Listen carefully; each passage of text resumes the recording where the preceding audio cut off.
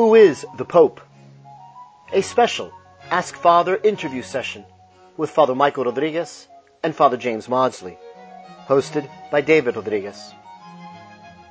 Many Catholics are expressing concern over the current state of the papacy. There are legitimate and grave issues which touch upon the office of the papacy and the identity of the current Pope. These Catholics do not seek to be schismatic, disobedient, or even disrespectful of the papacy. On the contrary, they love the papacy and they recognize it as indispensable to how Jesus Christ, our Savior, God, and King, directly established the Church. They do wish to have their questions adequately addressed by the hierarchy in the light of sacred tradition, sacred scripture, and perennial magisterial teaching.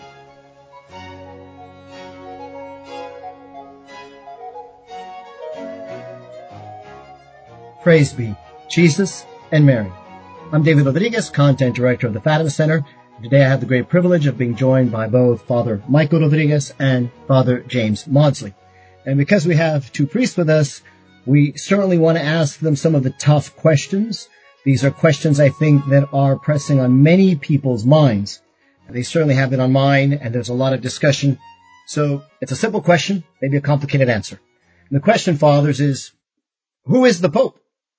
I'll just set it up very quickly in that I would say I believe we are in an unparalleled crisis. Even though we've had anti-popes in the past, we had 3 popes at one point in time, the time of St. Vincent Ferrer, we certainly know that Benedict has resigned under some strange circumstances. The Vatican Leaks was all involved in that. He gave an odd speech about splitting the papacy into 2 different munuses, and he's sanctifying and the governing, the administrative part. We've read things about how St. Gallen Mafia hijacked the council. We've heard Francis vow that he's going to remake the church, and we've seen many of the grave scandals that have affected the church and just racked the church. And I think this is even why, certainly, the question is being asked in many different corners. I mean, you got the moral, the financial, the political, the scandals we know. We don't need to go into all of those right now, I guess, although they may bear on this question. Just the advancing of the entire globalist agenda, the green ecumenical religion, a one world religion, if you will. And if that's not bad enough, you have the unending stream of errors and even heresies, at least material heresies. I will say that they are errors, even violating natural law and the sacredness of Mass, of Holy Communion, of allowing people who are in a great state of great public sin to receive Holy Communion. And then, of course, the whole pagan worship, idol worship in the churches, a violation of the first commandment, which is actually more heinous than all the others. So we certainly have a lot of problems, and this is getting Catholics really thinking about this. They're very rightly confused, I would say. So I mean, even before I maybe ask you and just turn the floor over to you, I want to make one point, and that's that I do think, and maybe you can even start by commenting on this, I do think it's a legitimate question to ask. What I don't like personally is that when someone asks this question, it seems there are various different groups out there that immediately sort of want to shut it down. It's like the cancel culture. They want to censor you. No, you can't even ask that question. If you ask that question, let's say maybe you're schismatic already. This is a wrong question to even ask. We can't even have this conversation, which to me is actually a sign of unhealthiness, right? If you can't even have this in a reasonable and rational discussion, and you just got to shut it down right away, that already is indicative of a very grave problem. Instead, we should say, well, there's reasons why these questions are being asked, and perhaps all of our authorities, like our cardinals and our bishops, should be asking these questions as well and inviting dialogue. Since we've heard so much about how we're a church that's inviting dialogue, this might be a very important issue to dialogue about. So I did want to get out there. I don't think it should be verboten. We should have a reasonable discussion about this. Father Maudsley, maybe your just initial thoughts or comments on this matter? It's always been a simple thing. The Pope is the man, the bishop who lives in Rome and wears white. So it's very visible, and then there's no doubt, except it's not so clear now with 2 bishops in Rome wearing white, and it's confusing. It's definitely a legitimate question, an important one to ask, always with a humility that we don't have the full truth and facts, and we don't need to assert our opinion so hard that we think others who differ are condemned. But if we just remain silent, even though we have these doubts and unease, then I think the bishops and cardinals who've shown themselves to be generally yes men who keep their head down and want to please the ones above them, they're never going to raise these on their own initiative. Perhaps when enough faithful start bringing them forward to their priests, and the priests will honor that by reporting it to their bishops, whether they agree or not, that there's unease there and doubt. And the bishops will realize that they genuinely have to address this question.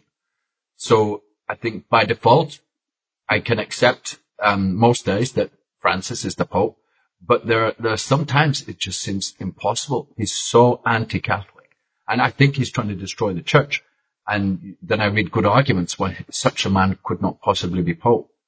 And when I examine the conclave and the law of the church, which is there in black and white for us all to read, to be honest, I can't see how that's a valid conclave.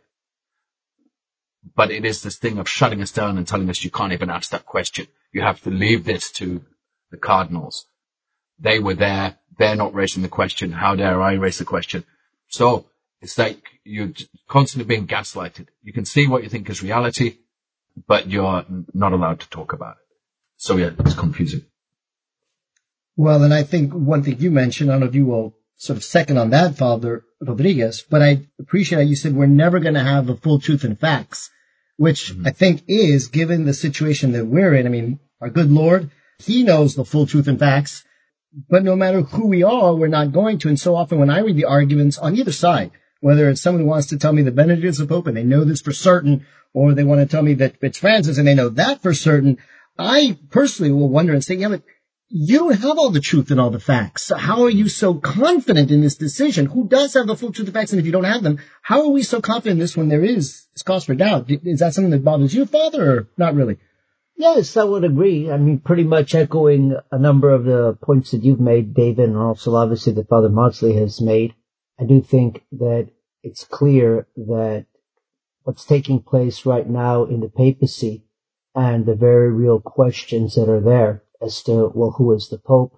I mean, in normal times, I think all of us would agree that even just asking that question would be something unheard of. I mean, why would a Catholic even be asking who is the Pope? And yet, just the fact that that question is being raised by many different people, I mean, obviously priests and theologians and even certainly lay faithful, I think is such a clear sign of the diabolical disorientation that has overwhelmed the church. And again, this is a phrase that Sister Lucia used on multiple occasions, I think particularly in letters that she had written to kind of describe what's taking place right now in the church. And so I do think it is a clear sign of the diabolical disorientation that's in the church. I think also, like Father Maudsley said, I think it's so important that we remain humble. I mean, I certainly have my own, I think, opinions. I have extremely serious doubts about whether Pope Francis, Jorge Bergoglio is truly the Catholic Pope. Is truly the Pope of the Church. But by the same token, I do my best to also exercise a certain amount of restraint and definitely humility in recognizing, well, who am I? You know, I mean, I'm really nobody. I mean, yes, I'm a Catholic priest and there's certainly a great dignity in that. But also, the reason why there's a great dignity in that is not really because of me personally. Obviously, it's because of our Savior Jesus Christ. It's his priesthood. It's the priesthood of the Catholic Church. But anyway, the point being is that, I mean, I recognize also, I mean, who am I to really know what is taking place right now in the midst of all this confusion? And then also recognizing that the diabolical disorientation that has overwhelmed the church, I mean, I'm certainly not immune to that. I do also kind of want to echo what David had mentioned in that I think even the bigger problem in some ways that we have right now, aside from the question of who's the Pope, again, certainly a problem, certainly a real question, causing a lot of confusion. I certainly can't tell you that I have a definitive answer. But I think what's also causing great problems is this attitude, and I'd say that, as it's been mentioned, Father Maudsley also said it, that we have different groups and different sides that seem to insist that they know the answer, that with a certainty they know that, well, Pope Francis has to be the Pope, or Pope Francis cannot possibly be the Pope, and so it has to be Pope Benedict, or even others that will claim that neither Francis nor Benedict is the Pope.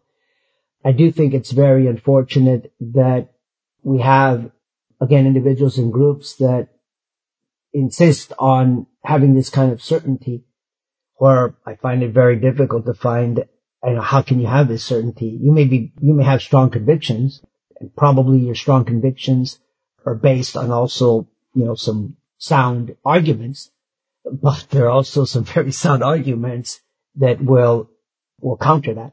I do, just kind of in closing, before the two of you maybe comment, I do in closing just want to say that, yes, I think that a really important point to make right now that hopefully all of us can agree on is that Francis is very evil. And oftentimes I'll tell people Francis is evil, and evil, that there cannot be any question that he is doing so much to destroy the church. And I think that every good and faithful Catholic, because of that, has to be extremely careful. That has to put up plenty of opposition to what he's saying and what he's doing, particularly when it's very clear that he's going against Catholic Church teaching and when he's clearly abusing his authority, as, for example, the case is with the publication of Traditiones Custodes. It should be clear to those Catholics who know their faith well that the Pope does not have authority to do that. The Pope does not have authority to declare that what has always been the Mass of the Catholic Church is no longer the Mass of the Catholic Church. Truly that is tantamount to saying things like hell doesn't exist. Purgatory doesn't exist. The Blessed Virgin Mary was not immaculately conceived. The Holy Eucharist is not the true presence, body, blood, soul, and divinity of our Savior Jesus Christ. It's just a symbol. Right, Father. And you've just brought me a whole lot of clarity there, that our confusion is about who is the Pope, but we're not confused about the realities God wants to reveal to us for our salvation, like about the Holy Eucharist or the Holy Trinity or the Blessed Mother. These things are clear and certain, and Catholics understand we can know reality, true objective reality. And therefore the certainty of those who say Francis certainly is the Pope, or is not the Pope, or there hasn't been a Pope since Pius XII, it's not their certainty that's the problem, but they're insisting that those who disagree are condemned. Right. They're outside the church, they're going to hell.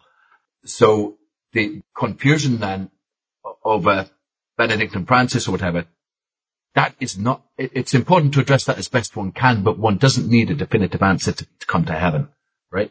But, yeah. Well, and that's, I guess, my question, because I don't know if you can help me understand sort of the psychology of a person who does get, let's say, I don't want to use the word pejoratively here, but I'll use it anyway, take it with a grain of salt, who sort of obsesses about this question. Mm-hmm. Because when I've been faced with that question by various people, and we get that question all the time, I certainly get all the time, what I really want to dig down deep, and I sort of try to ask, well, why does this concern you so much? Like, what are you going to do about it? Like, what's going to change in your life? Things that you actually can control. How is your life going to be different if today you knew the answer definitively was, Francis, or definitively knew it was Benedict? How is this really affecting you? So what's going on in a person's psychology? Why they sort of, for those who do sort of obsess about it to the point that they're willing to condemn others who don't agree with them? I'm trying to understand why this is such a deep issue. If we had something else, like there are certain things that we know are wrong. Receiving Holy Communion is a state of mortal sin. That concerns us greatly for the sacrilege that's committed against our Lord, for the destruction it's bringing in the world, the great evil. Are they putting it at that level? Is it? I'm trying to get that psychology.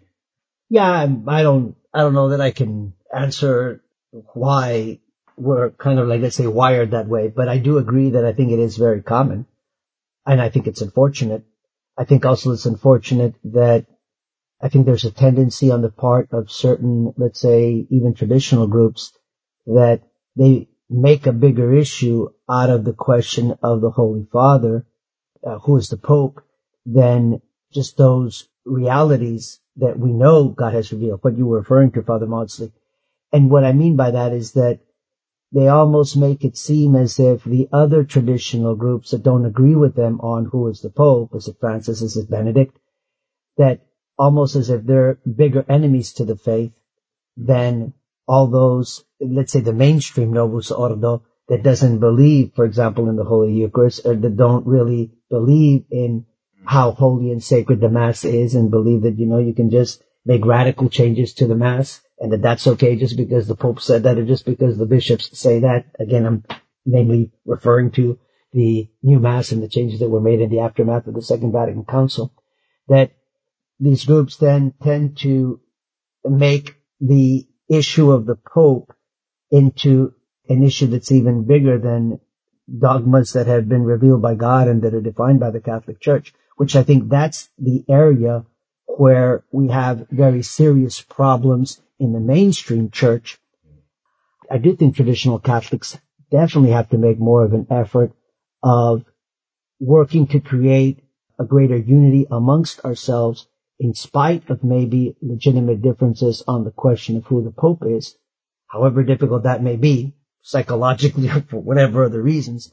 But I do think it's really important to consider this, because I think, again, it's like kind of like that diabolical disorientation. How can I be more kind of obsessed with the question? Right. But maybe that can answer that. I'm not playing devil's advocate here, and then you sort of shoot me down, please. I hope you shoot me down.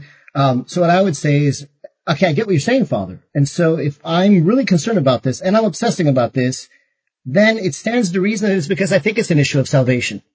So I would say, well, I know that to be a faithful Catholic, and including to accept the doctrines that you have sort of mentioned, I also have to be in union with the Pope.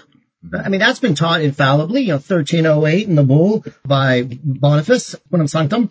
So if I'm not in union with the Pope, then my soul is in danger of being lost. And because I have a solicitude for other souls, I want you all to be saved also.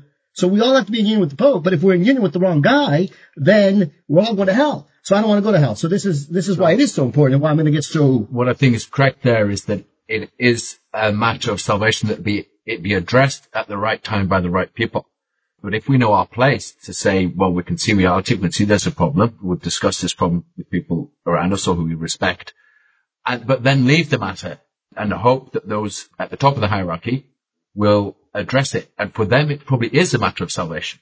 If they have their suspicions and they're not speaking out and they're not doing anything about it, the cardinals, I mean, or if they're just refusing to examine the question, then for them it perhaps is a matter of salvation, but not, I think, for the flock who don't have the data or responsibility more than just to discuss. And I think what Father Rodriguez said at the beginning, though, is what's clearer and more urgent is to resist Francis because of the evil he's doing.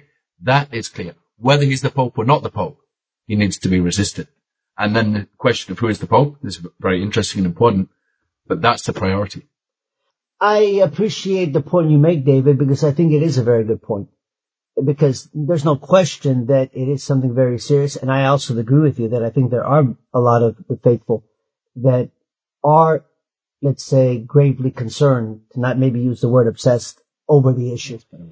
But, I mean, my response is that although it's true that it's essential for our salvation, it's necessary for our salvation to be in union with the Pope, that is assuming that we know who the Pope is. I mean, the point being is that I have to have every intention and desire, and I have to make every effort to be in union with the Pope. I can't, let's say, for example, claim I don't believe in the Pope. The Pope doesn't have authority over me.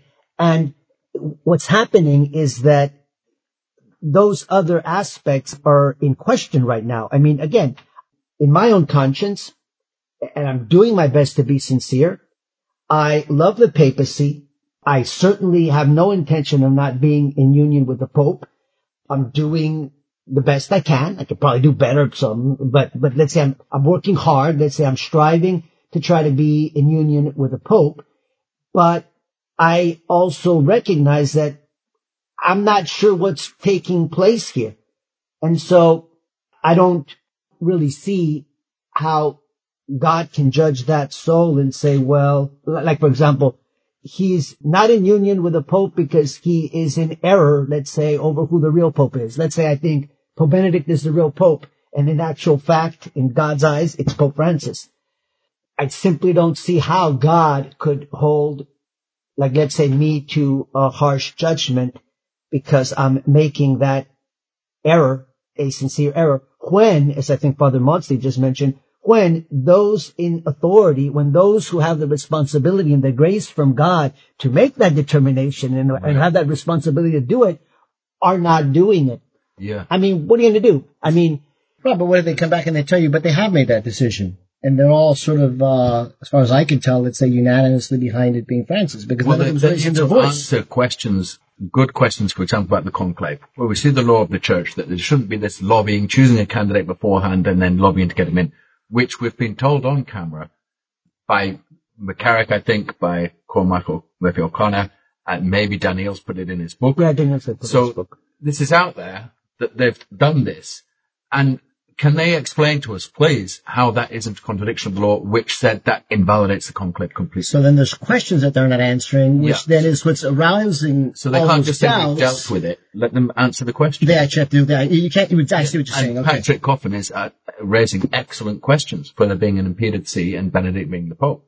And when he makes such solid arguments, which when I hear them, he kind of convinces me, But then you go away and it's hard to think, is Francis really not the Pope? But those kind of questions, instead of being dismissed by the hierarchy, they should answer them. If we can just go back a bit to why people might be so concerned about this, I think there's an overestimation of how much you're expected to do to the Pope under obedience. There's actually, for lay people, very little that it makes a difference who the Pope is in terms of obedience. So Amoris Laetitia, for example, there's nothing in that document, nothing that requires your obedience. It can be completely ignored. Like nearly everything Francis says or writes, it gives a loophole for people who want to deceive themselves into continuing in mortal sin. But that's nothing to do with obedience. And then with Traditionis Custodes, as you say, that whole document is to be fully ignored and not to be treated like law. No one has the authority, no one, to go against God and Christ and the tradition of the church as that document does. So that doesn't bind on obedience either. And then perhaps people could be a bit more, say, okay, even if I don't know who the Pope is, that's not the end of the world to my spiritual life. But please God, those who are in the position to do this will look into it, answer the questions, and give us an answer. I mean, is it fair to say then that I certainly think this is a cross that we're having to suffer under, and by we, I mean the collective church right now at this time, and that as long as we don't intentionally put ourselves in schism saying, well, I know he's the Pope, and I won't be in union with him, because, like in times past, when someone would go into schism, like Henry VIII, there was no question there who the Pope was. But if we're trying, that's what you were saying, doing our best, and then we continue working our spiritual life, and then we pray that those who need to be answering these questions actually address these questions, and that God will kind of get us out of this morass soon. I guess that's all we do. The last thing I'll just say. Maybe it's because we've not had a Pope doing what a Pope should do for some time. Right. And so, as Our Lady said, given the vision at Fatima, right, the bishop in white, as if in a mirror. I was about to go there. You read my mind there, Father. Well, no, but I agree. I think it's part of the chastisement. Absolutely. I think it's part, again, I mean, our Blessed Mother said at Fatima that the Holy Father is going to suffer much, basically also warning that the church was going to suffer much. I mean, we brought it upon ourselves, and I definitely would agree that what is taking place today is also the result of the sins of the hierarchy and the sins of past popes. I mean, and if you name them all saints, all of them saints, in John the 23rd, if you're going to name them all saints, then God said, okay, if that's your version of a saint, I'll give you what you're asking for. You know what? Sometimes God gives you what you asked for, and you find out that was not a good thing to ask. And we've been treating the Pope like not a Pope, and the Pope has been treating the church like his toy, changing the Mass in the 60s. Right. So God's letting it run to a conclusion. I'm glad you bring up Fatima, Father, because again, I would say that Fatima, unlike any other vision, I've always said this, the Pope is the central figure in Fatima. And we should all recognize that the Pope has an obligation he has to do. He has to obey God. He has to command the bishops. He has to consecrate Russia. It's all about his authority, which he's rescinded for many decades now. The popes have. The Pope is the one who has much to suffer. We have the vision where he's being martyred. I mean, no other vision is sort of focused so much on the Pope. So the fact that we have this great crisis in the papacy, and we're so unsure, and we don't know who it is. I mean, it was a quip, but someone just told me when I was talking about it, they said, you know what, I don't think either Bergoglio or Ratzinger themselves know who the Pope is, because they've thrown so much confusion into the pot. So it is very confusing, but I think that's why we have to turn to the message of Our Lady Fatima, right? And that's the only solution, that we heed her call. And I think until we obey Our Lady of Fatima, and we're all praying our rosary, praying for the consecration, getting our brown scapular on, offering prayers and penances, doing the first Saturday, until we're all doing this, the bishops and priests included, we're not going to get clarity for this. But it's only, I think, Our Lady who's going to bring that clarity. Right. And Our Lady can give us peace over this whole question when you hear about the one who seemed as a Pope, or the bishop in white, and the reflection in the mirror. So, yes, there's a time of confusion. Heaven has seen it already. Heaven has it covered. It's a terrible suffering for the church, but Our Lady has everything in hand. And so if we will do, and especially the Pope, do what she asks, because they've all been disobedient since 1960 to her. Well, since 1929 when she asked for the consecration. Since 1960 for not revealing the third secret. Right. Okay.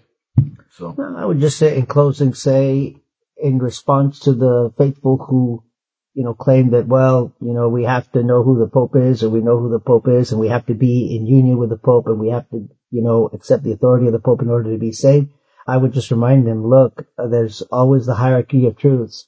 Just go to the Athanasian Creed. And at the very beginning of the Athanasian Creed, it says very clearly what the Catholic Church teaches, that what is most essential for our salvation. The Athanasian Creed does not say that in order to be saved, you absolutely have to know who the Pope is, and you absolutely have to be, obeying, everything that the Pope says and does. What the Athanasian Creed says very clearly is that what is essential for salvation is you have to hold, without blemish, pure, integrally, the Catholic faith, the one true Catholic faith.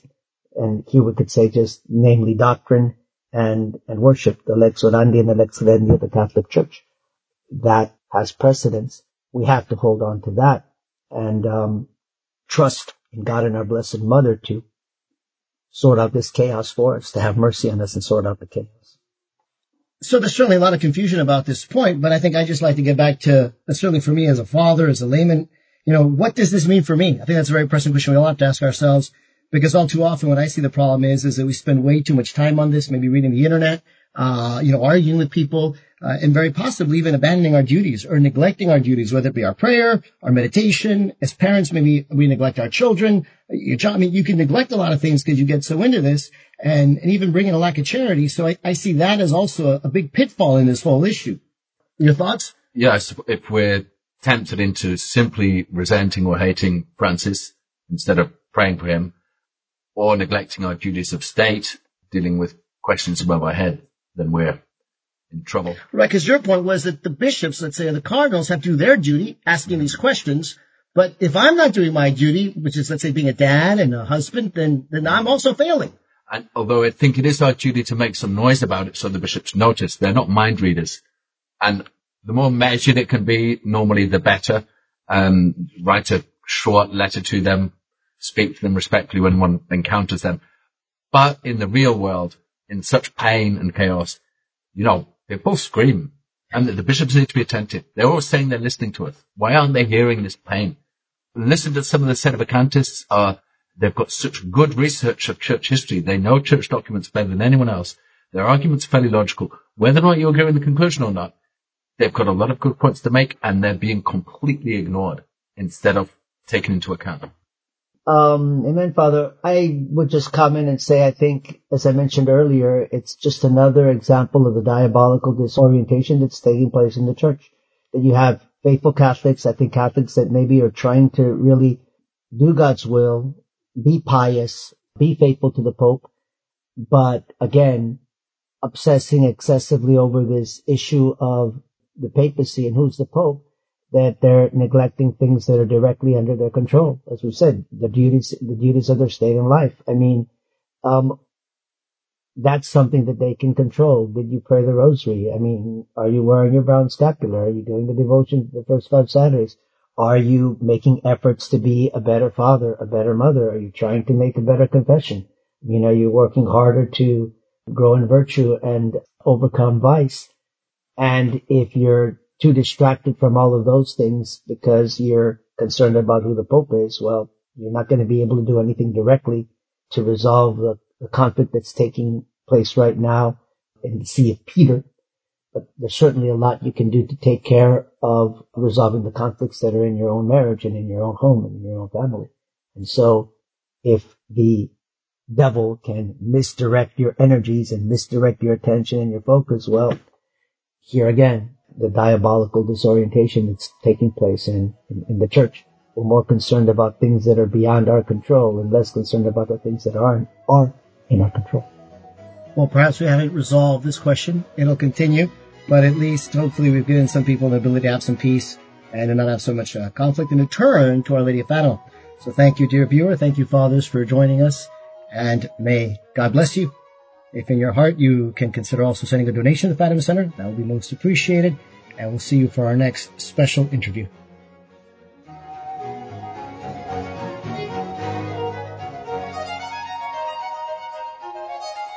This presentation has been brought to you by the Fatima Center. Copyright 2022, all rights reserved.